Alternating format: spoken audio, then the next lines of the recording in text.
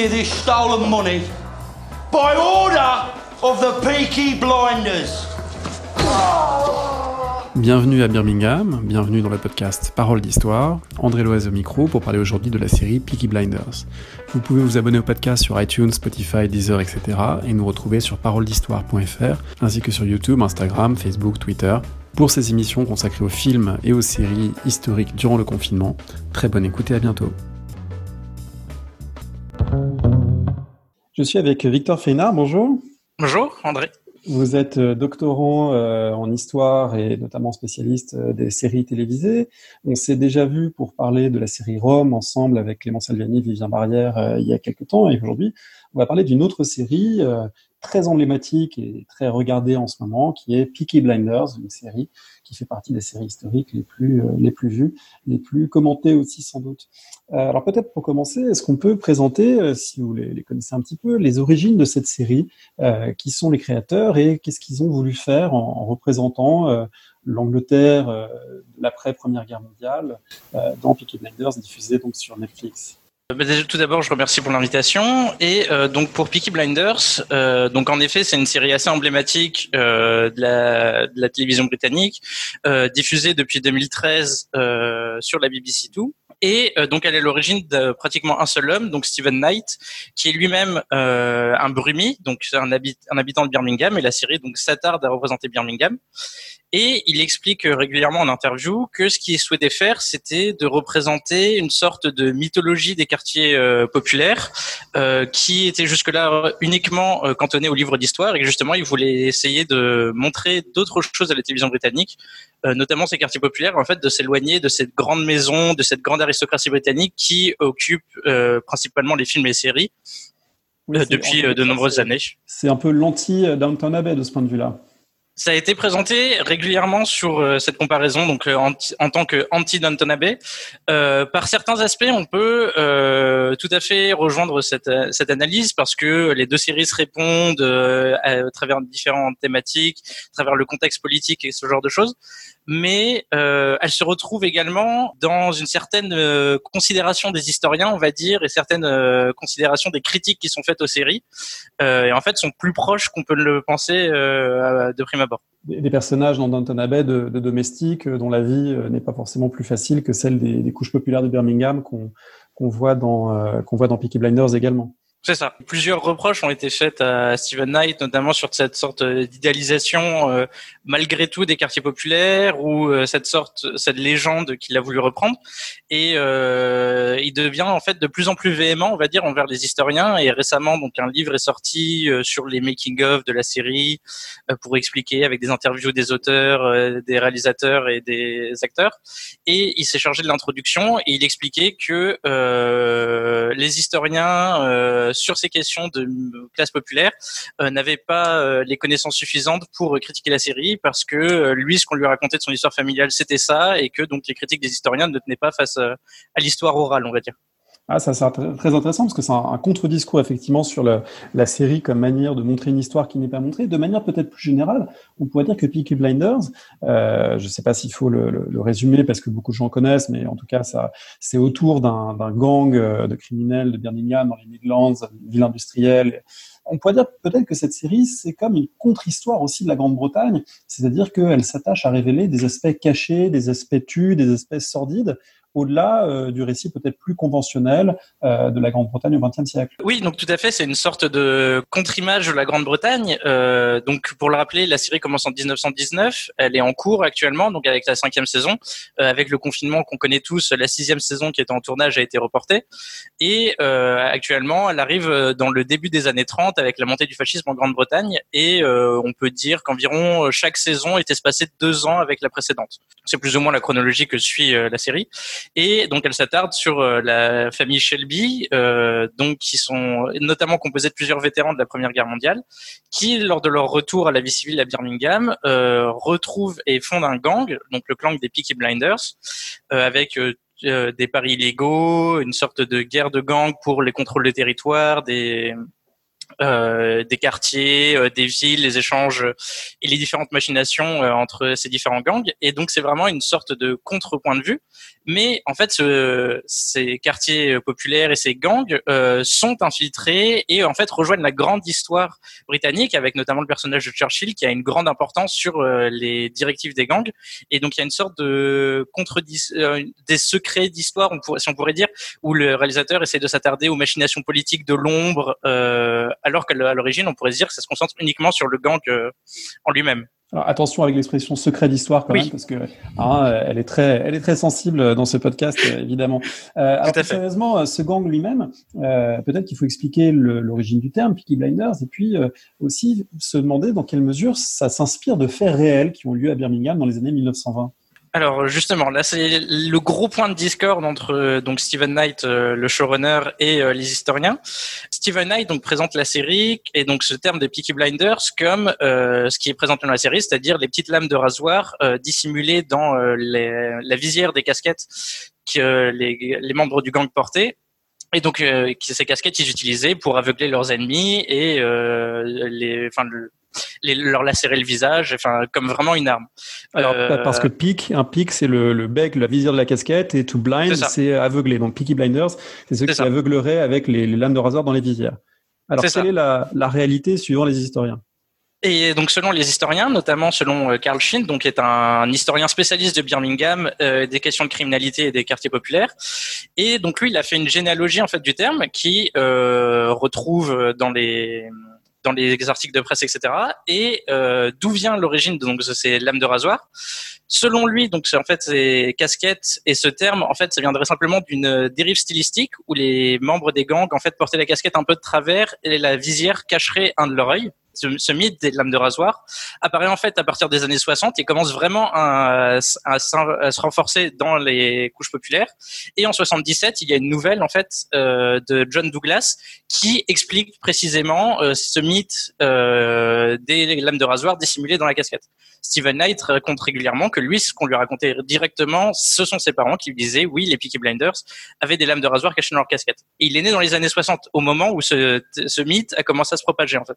Alors là, c'est effectivement passionnant de voir de quelle manière l'histoire familiale et la mémoire se superposent à l'histoire réelle pour produire une fiction qui elle-même produit des effets d'histoire, puisque probablement, évidemment, beaucoup de gens ensuite penseront que dans les années 20, il y avait effectivement ces lames de rasoir dans les casquettes, ce qui semble probablement pas le cas. Donc, au-delà des simples généalogies du terme, on peut tout à fait utiliser deux arguments, c'est-à-dire en termes économiques, des lames de rasoir détachables qu'on glisserait dans les casquettes, etc. C'est excessivement cher pour des gangs qui n'en ont pas forcément les moyens. Et donc ça c'est pour la généalogie du terme, et pour les personnages inspirés, le contexte. En fait, le terme de Peaky Blinders c'est un terme générique pour désigner tous les gangs, mais précédant la Première Guerre mondiale. C'est-à-dire que c'est un terme qui arrive dans les années 1890 et 1900. Et qu'on ne voit plus à partir des années 1920 dans la presse, et ça désigne tous les gangs, tous les malfrats de n'importe quel gang, notamment et principalement les Brummagem Boys, qui ont largement inspiré les personnages de la série. Si on peut ajouter à ça, il y a plusieurs personnages qui sont présentés dans la série qui sont tout à fait historiques. On peut penser à Darby Sabini, on peut penser à Billy Kimber ou à Alfie Salomon, qui sont en fait tous les trois des personnages réels, attestés, avec dont on connaît énormément de choses de leur histoire personnelle. Donc il y a cette sorte de mix entre un terme générique et une légende des quartiers de Birmingham de la fin du 19e et des personnages attestés du lendemain de la Première Guerre mondiale. À noter également que le terme de Peaky Blinders, ce genre de mythe, ça désignait vraiment tous les gangs, et c'était une sorte de boogeyman, donc le croque-mitaine, et on faisait peur aux enfants en disant si vous êtes pas sages, les Peaky Blinders vont venir. Donc il y a vraiment tout un mythe et toute une légende de ces quartiers. Alors, ce qui veut dire en fait qu'il y a un contexte avec effectivement une criminalité des quartiers populaires, pas seulement de Birmingham d'ailleurs, mais de Londres, puisqu'il en est question avec Alfie Solomon, etc. Et puis la famille Shelby, elle, c'est une famille imaginaire, mais qui renvoie en fait à une mythologie que crée l'auteur un petit peu. C'est un petit peu comme si les Shelby étaient les Corleone, pour prendre l'équivalent du parrain, les Corleone de l'Angleterre des années 20. C'est ça. Et en plus, on peut même s'amuser également à retrouver l'origine du terme. Donc, un des grands-oncles maternels de Steven Knight aurait été lui-même un membre des Brummagem Boys, et son nom de famille était Sheldon. Et donc, on pense que justement, il a récupéré ce terme pour faire devenir les Shelby. Et donc, on voit vraiment, et là aussi, ça rejoint énormément Downton Abbey, cette sorte de généalogie familiale qui a un très fort impact sur la production sérielle et le scénario. Alors, c'est une série qui se déroule principalement à Birmingham, donc dans les Midlands, dans une ville industrielle, reconstituée de manière partielle. Je ne sais pas où c'est tourné d'ailleurs, si c'est en studio, s'il y a des décors extérieurs. En tout cas, il y a une reconstitution visuellement qui est très forte, qui a un style visuel très singulier. C'est aussi un des aspects que la série met en avant, qui est relativement nouveau. On avait peu l'habitude de voir cet univers d'une ville industrielle, des hauts fourneaux, de la fumée dans les rues, etc., sur le petit écran. Tout à fait. Et c'est un des critères qu'il a mis le plus en avant pour vendre son projet et en interview, c'est de représenter Birmingham, qui est en fait assez étrangement absente de la majorité des productions audiovisuelles britanniques, alors que c'est la deuxième ville du royaume en termes d'habitants, en termes de population. Donc ça pose question. Et donc pour ce qui est des décors, c'est tout est en studio. La ville a été vraiment très très abîmée par la Seconde Guerre mondiale, et donc tout est, et les reconstructions et la désindustrialisation, etc. Et donc tout est reconstruit en studio. On peut faire une petite généalogie. Il y a des choses qui sont tournées dans des musées pas loin de Birmingham, notamment ces plans très iconiques des docks de Birmingham qui sont tournés dans une petite ville à une trentaine de kilomètres dans un musée. Il voulait avoir un impact visuel très fort, et ce qu'il revendique comme inspiration, c'est en fait tous les westerns américains, avec cette idéalisation de l'Ouest et cette iconisation. Et en fait, il voulait faire la même chose avec Birmingham, réiconiser la ville et la rendre, la magnifier en fait.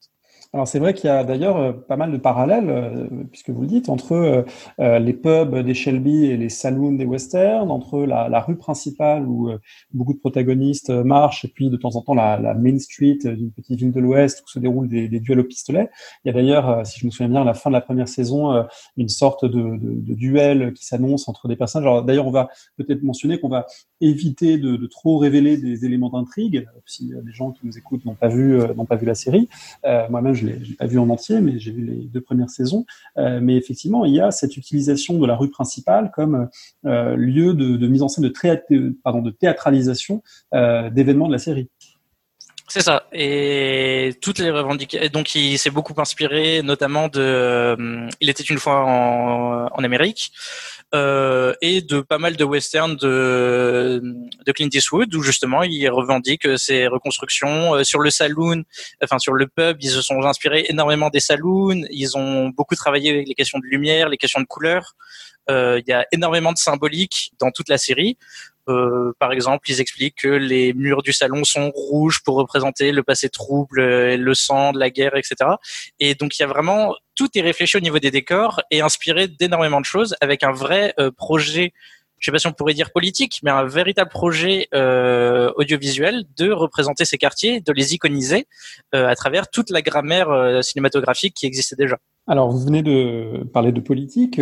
C'est une série qui s'inscrit dans un paysage politique avec à la fois dans la ville elle-même, que c'est une ville ouvrière, des communistes, et notamment un militant communiste proche de certains membres de la famille Shelby, mais également plus loin et au sommet de l'État, bien des ministres, et notamment Churchill, dont il est très souvent question dans la série. Donc, quel est un petit peu le paysage politique des Peaky Blinders ?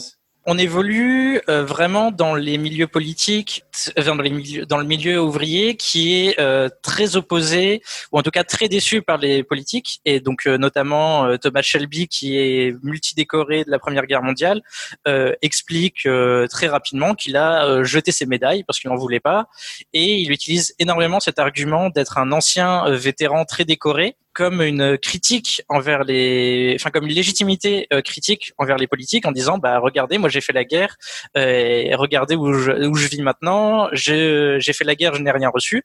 Et Fred Thorne utilise énormément cet argument également quand il essaye d'organiser des grèves. Donc le communisme dans la série est très largement fusionner avec le syndicalisme. Il y a assez peu de nuances entre les deux choses. De toute façon, la branche communiste disparaît assez rapidement de la série pour se concentrer vraiment sur le syndicalisme. Alors, en sachant que cette branche communiste et les syndicalistes eux-mêmes sont visés par une répression policière d'une grande brutalité. C'est aussi une des choses que montre la série ou qu'elle cherche à mettre en avant. C'est finalement une forme de lutte des classes transposée dans l'Angleterre des années 1920 avec des ouvriers qui soient versants communistes ou versants plus criminels comme les Shelby face à la police, face à la répression étatique. Et du coup, on retrouve Churchill un petit peu au sommet de cette chaîne de commandement répressive. C'est exactement ça. Puis, Stephen Knight explique et essaie de synthétiser sa série comme une représentation de la lutte des classes et des parcours politiques où on essaie de transgresser les classes et de s'élever, notamment par la violence. Donc c'est vraiment ce point de vue qu'il voulait montrer. Et ce qui unit justement tous ces personnages des quartiers, c'est la répression policière qui leur tombe dessus. Freddie Thorne, donc le personnage communiste, lors d'une scène un petit peu marquante, et justement s'échappe sur les toits lors d'un raid policier qui rentre dans toutes les maisons pour essayer de le débusquer et de l'emprisonner. Ce qui arrivera également plusieurs fois, à plusieurs autres moments ensuite pour les Peaky Blinders eux-mêmes. Et donc il y a cette lutte contre l'État incarnée par la répression policière qui occupe les premières saisons et cette sorte de criminalité qui rejoint tous les bords politiques ou même les bords non politiques parce que Thomas Shelby explique régulièrement que il trouve que tous les partis politiques sont les mêmes et ne méritent pas d'intérêt. Alors, lutte des classes et en même temps, vous l'avez suggéré, volonté d'ascension sociale, puisque le rêve des Shelby, c'est la respectabilité, c'est de finir par acquérir de belles maisons ou de belles demeures pour certains membres de la famille, c'est d'accéder finalement à des univers sociaux dont ils seraient exclus précédemment en raison de leurs origines. Et la série joue beaucoup d'ailleurs sur les distinctions, les lieux qui sont permis, pas permis, où est-ce qu'on a le droit d'aller, où est-ce qu'on n'a pas le droit d'aller. Elle est à la fois attentive aux distances de classe, et puis elle met en scène quand même une volonté d'ascension sociale et de respectabilité. Exactement. On pourrait dire que la violence vécue lors de la Première Guerre mondiale et les choses que Thomas Shelby a vécues lui donnent prétexte à vouloir le maximum. Il a une sorte de vengeance qui est le cas de plusieurs personnages où ils veulent tous être récompensés pour leur sacrifice lors de la guerre, notamment par une distinction sociale et une reconnaissance de l'État. Ils jouent un petit peu avec ces questions-là en expliquant par exemple lorsqu'ils brûlent, ils organisent un grand bûcher avec tous les portraits du roi en disant qu'ils veulent pas que le roi les voie dans les situations dans lesquelles ils sont. Et donc il y a vraiment cette revendication permanente d'une reconnaissance du pouvoir politique de leur sacrifice lors de la guerre. Et ces questions de lieu, qui sont un thème très présent dans la culture britannique et les représentations audiovisuelles, avec cette question du upstairs, downstairs, donc normalement dans une maison entre les domestiques et les familles nobles. Mais là, c'est à l'échelle de villes entières où certains quartiers leur sont pas autorisés parce qu'ils ne sont pas assez respectables. La première maison qu'ils achètent, il y a justement cette question de où vivent les domestiques et où eux vivent. Et ils ont l'habitude en fait de continuer à aller dans les espaces réservés aux domestiques parce que c'est leur origine familiale, c'est là où ils ont commencé à vivre, donc dans ces zones, ces interstices non respectables. Et donc il y a vraiment encore cette question, même lorsqu'ils atteignent la respectabilité, de l'origine familiale qui continue à les travailler. Et donc, on peut penser à plusieurs scènes qui se passent dans les cuisines de la grande maison que Thomas Shelby achète, une fois qu'il a atteint plus ou moins le sommet de la hiérarchie sociale, où il continue, en fait, les rencontres de la fratrie continuent de se passer dans ces lieux moins reconnus socialement. Voilà, comme s'il fallait rester fidèle à ses origines tout en ayant obtenu cette revanche sociale.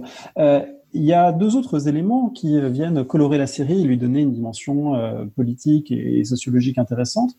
C'est la question irlandaise, on va en reparler, et aussi, du point de vue des origines, les différentes appartenances des personnages. Parce que on est dans les Midlands, on se confronte parfois aux Londoniens, mais aussi à Londres, à des Italiens d'origine, à des gangsters juifs, et puis parmi ces criminels de Birmingham, dans ce gang des Shelby et dans les gens qui gravitent autour d'eux, il y a aussi toute une communauté de gitans. Donc ça fait un paysage d'origine extrêmement mélangé. C'est aussi une intention du créateur de la série. Oui, tout à fait. Donc pour les gangs italiens, ils sont incarnés principalement par la famille Sabini, donc historiquement une famille très importante des quartiers de Londres, notamment lors de ce qu'on appelle la guerre des champs de course, donc pour le contrôle des champs de course, notamment du sud de l'Angleterre, entre ces différentes familles. On a le gang dirigé par Alfie Salomon, donc également historique et qui dirigeait avec son frère. Alfie Salomon qui justement incarne a plus ou moins inspiré le personnage de Thomas Shelby, parce que lui-même était multidécoré de la Première Guerre mondiale, avait une grande respectabilité, et c'est lors de son retour et du manque de reconnaissance qu'il a décidé de fonder un gang. Donc il y a ces questions-là. Pour ce qui est des gitans, Steven Knight explique que c'est parce qu'il voulait absolument montrer quelque chose d'ésotérique dans la série, quelque chose de mythique, et c'est une sorte de cliché qu'il avait autour des gitans qui lui permettait en fait de faire ça. Plutôt qu'une véritable revendication de mixité sociale avec les gitans, c'était plutôt un outil scénaristique. Par contre, ce qui permet de jouer aussi sur les chevaux, sur des sortes de savoirs semi-magiques, de comment s'occuper des chevaux, etc., qu'a Tommy Shelby, qui lui donne une aura ou une stature à part des personnages ordinaires. C'est ça, c'est une sorte de diseuse de bonne aventure qui arrive à parler aux chevaux, sont très présents dans la série, et de ce qu'il explique, c'est plutôt vraiment quelque chose de scénaristique plutôt qu'une véritable revendication. Par contre, il a une autre revendication sur des Noirs britanniques qui sont plus ou moins présents dans la série, notamment le personnage de Jeremiah Jesus, qui est un pasteur qui a fait la Première Guerre mondiale avec les Shelby et qui est présent dans plusieurs épisodes très iconiques de la série, qui est lui-même incarné par un poète issu de Birmingham. Donc il y a aussi également cette revendication de faire jouer des acteurs originaires de quartiers populaires. Alors ça, c'est le cas pour les seconds rôles, par exemple, parce que les acteurs principaux, on les a déjà vus. Sam Neill, qui joue le Major, on l'a vu évidemment dans Jurassic Park, Octobre Rouge. Cillian Murphy, on l'a vu dans de nombreux films, notamment on l'a vu chez Ken Loach. Mais pour les seconds rôles, est-ce qu'effectivement il y a beaucoup de gens de Birmingham qui ont été recrutés? Donc en l'occurrence pour Jeremiah Jesus, oui. Pour les figurants, énormément. Ils ont fait énormément appel à des gens originaires de Birmingham. Pour les seconds rôles, un peu différents, ils ont préféré, je pense notamment à Charlie Strong, donc qui est la personne qui dirige les docs pour les Shelby, qui est l'oncle de Thomas. Ils ont voulu faire appel à des gueules, c'est-à-dire à des acteurs habitués à des seconds rôles, avec des visages très marquants, dont on se souvient, et essayer de redonner en fait leur lettre de noblesse aussi, à la manière des westerns qui utilisaient également ces acteurs avec des gueules pour redonner justement cette sorte d'identité britannique, notamment de Birmingham. Alors il y a aussi parmi les accents qu'on entend l'accent irlandais qui revient souvent chez plusieurs personnages, et de manière plus générale en arrière-plan la question d'Irlande, puisque les premières saisons de la série se déroulent au moment même de la guerre d'indépendance, guerre civile et guerre d'indépendance irlandaise. Et ça, c'est un arrière-plan également qui est très marquant de la série. C'est là aussi sans doute une intention du showrunner que de mettre en avant ce qui n'est pas toujours au centre des productions britanniques. Ça peut l'être évidemment du côté irlandais, ça n'est pas toujours du côté britannique. Là, c'est un choix également de parler de ces questions irlandaises. Plus ou moins. Ce qu'il explique, c'est que vu que la série commence en 1919, ce qui est le début du conflit vraiment irlandais, il n'avait pas le choix de le mettre en trame de fond. Et l'IRA a cette sorte de figure un peu mythique également des gangs, du trafic d'armes et de la contrebande. Et avec un gang justement qui essaye de monter via le trafic d'armes, via une reconnaissance, intégrer la question irlandaise, ça faisait tout à fait sens. Enfin, c'est des ressorts scénaristiques qu'on voit même dans des séries comme Sons of Anarchy, où on ne sait pas trop pourquoi, mais il y a la question des Irlandais et de l'IRA qui est tout le temps présente. Et également, ça donne une trame politique avec Churchill qui essaye d'engrainer les Peaky Blinders dans ces conflits avec l'IRA, où notamment ils sont chargés de l'assassinat d'un représentant pour que les traités n'aboutissent pas. Et donc il y a cette sorte toujours d'intégrer les Peaky Blinders dans la grande histoire par les petits interstices où on leur fait jouer des rôles de seconde main pour gérer les tractations qui vont avoir lieu, influencer l'opinion publique. Tout ça sans jamais devoir se faire repérer.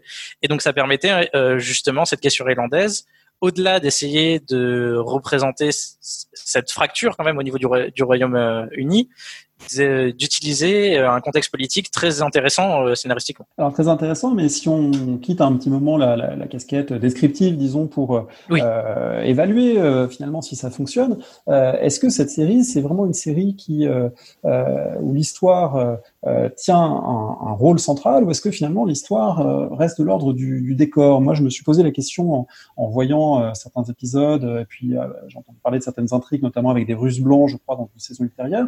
Est-ce que ça marche toujours, cette volonté de s'ancrer dans l'histoire et dans la grande histoire, ou est-ce que finalement le traitement de certains épisodes ne reste pas un petit peu superficiel au profit d'une saga familiale et criminelle peut-être plus intemporelle, ou qui n'aurait pas besoin de ce décor? Est-ce que ça marche historiquement, Peaky Blinders?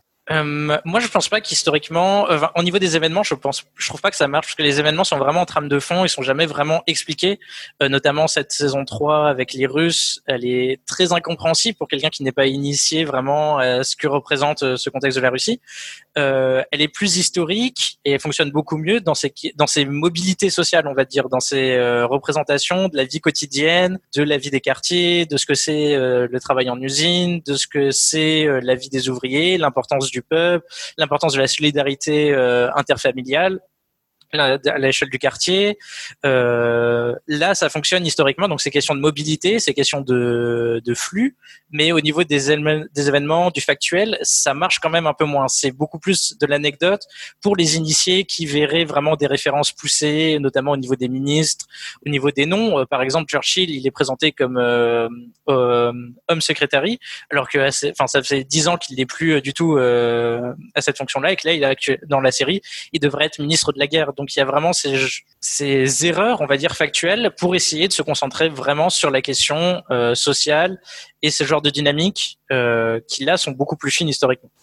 Alors justement, en parlant de questions sociales, il y a un aspect qui est frappant quand on regarde la série, c'est la place tenue par les femmes, des femmes britanniques dont certaines ont obtenu le droit de vote en 1918, pas toutes, des femmes qui tiennent un rôle important aussi dans les relations familiales, dans ces couches populaires, mais pas seulement, mais peut-être justement parce que ça représente des familles d'origine populaire, elles n'ont pas la place peut-être aussi soumise ou aussi effacée qu'elles peuvent avoir dans le monde aristocratique dépeint par d'autres séries.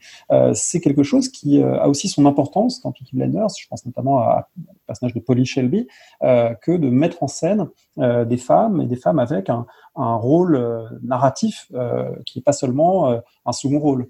C'est exactement ça. Il y a plusieurs ouvrages qui se sont concentrés justement sur la question des femmes dans les quartiers pauvres. Et en plus donc de cette spécificité des quartiers pauvres où les femmes ont de plus en plus d'importance et ont une réelle importance, et ont des figures notamment de matriarches à plusieurs raisons. On les voit également comme facteur de contrôle social, c'est-à-dire que vu que la police intervient très peu dans ces quartiers, ce sont les femmes qui essaient de faire respecter l'ordre pour éviter que ce soit à feu et à sang. Et donc il y a vraiment ces femmes qui ont un rôle très important. On peut les voir également dans le travail ouvrier, où dès les années 1857, on commence à avoir des réflexions sur est-ce qu'il faut faire des lois contre le travail des femmes, et on explique notamment qu'à Birmingham, si on fait ça, la ville va complètement s'effondrer. Et si on voit 60 ans après ce que ça donne, Birmingham reste une sorte d'anomalie au niveau du travail féminin, avec une proportion bien plus importante que dans toutes les autres villes britanniques, même industrielles, du travail féminin, où les femmes sont très présente dans les usines et joue un rôle très important. On le voit également au niveau des syndicalistes avec, dès la saison 4, le personnage syndicaliste de Jessie Eden, donc une femme historique également qui a eu un rôle très important dans les grèves, notamment des grèves féminines qui ont eu lieu dans la fin des années 20 et le début des années 30, notamment à Birmingham. Très importante aussi au niveau du communisme. Dans la série, elle est présentée comme issue du Labour. C'est pour ça que j'expliquais que le communisme est vraiment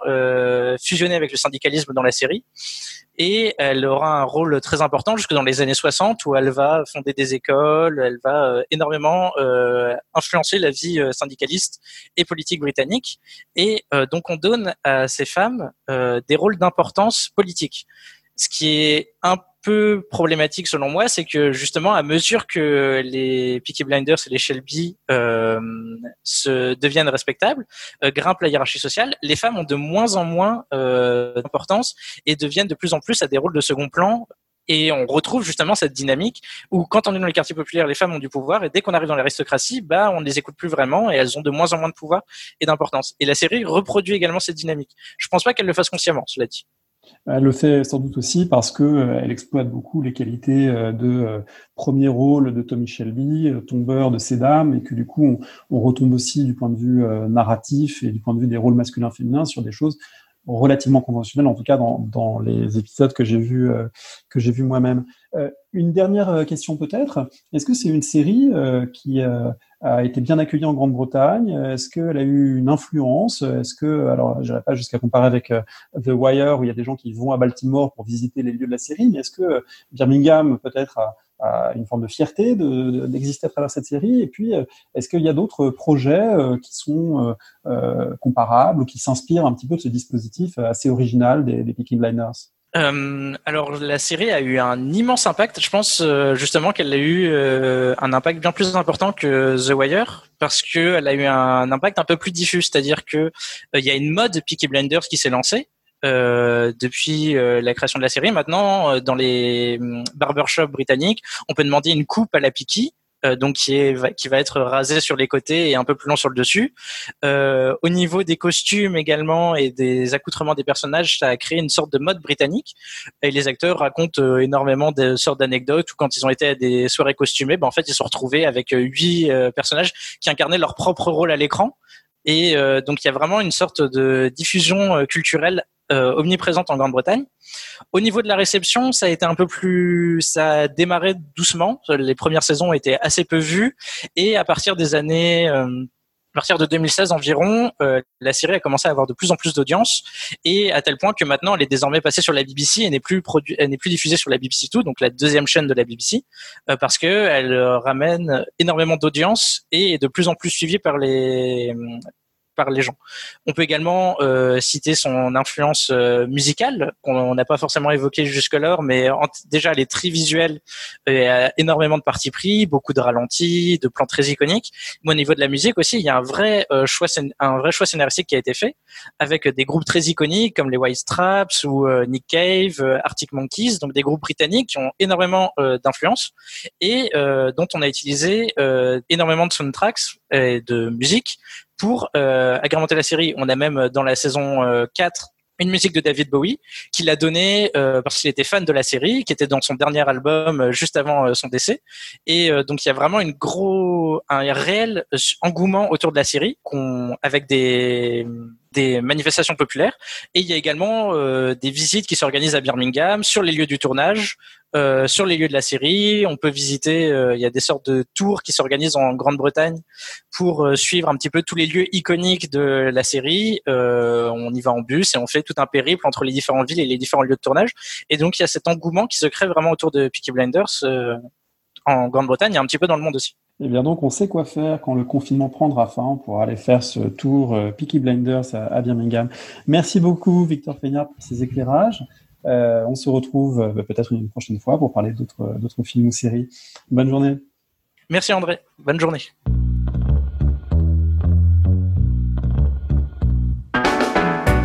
Merci de nous avoir écoutés. Rendez-vous sur le site www.paroledhistoire.fr pour toutes les informations sur le podcast, pour vous abonner, écouter ou télécharger les autres émissions.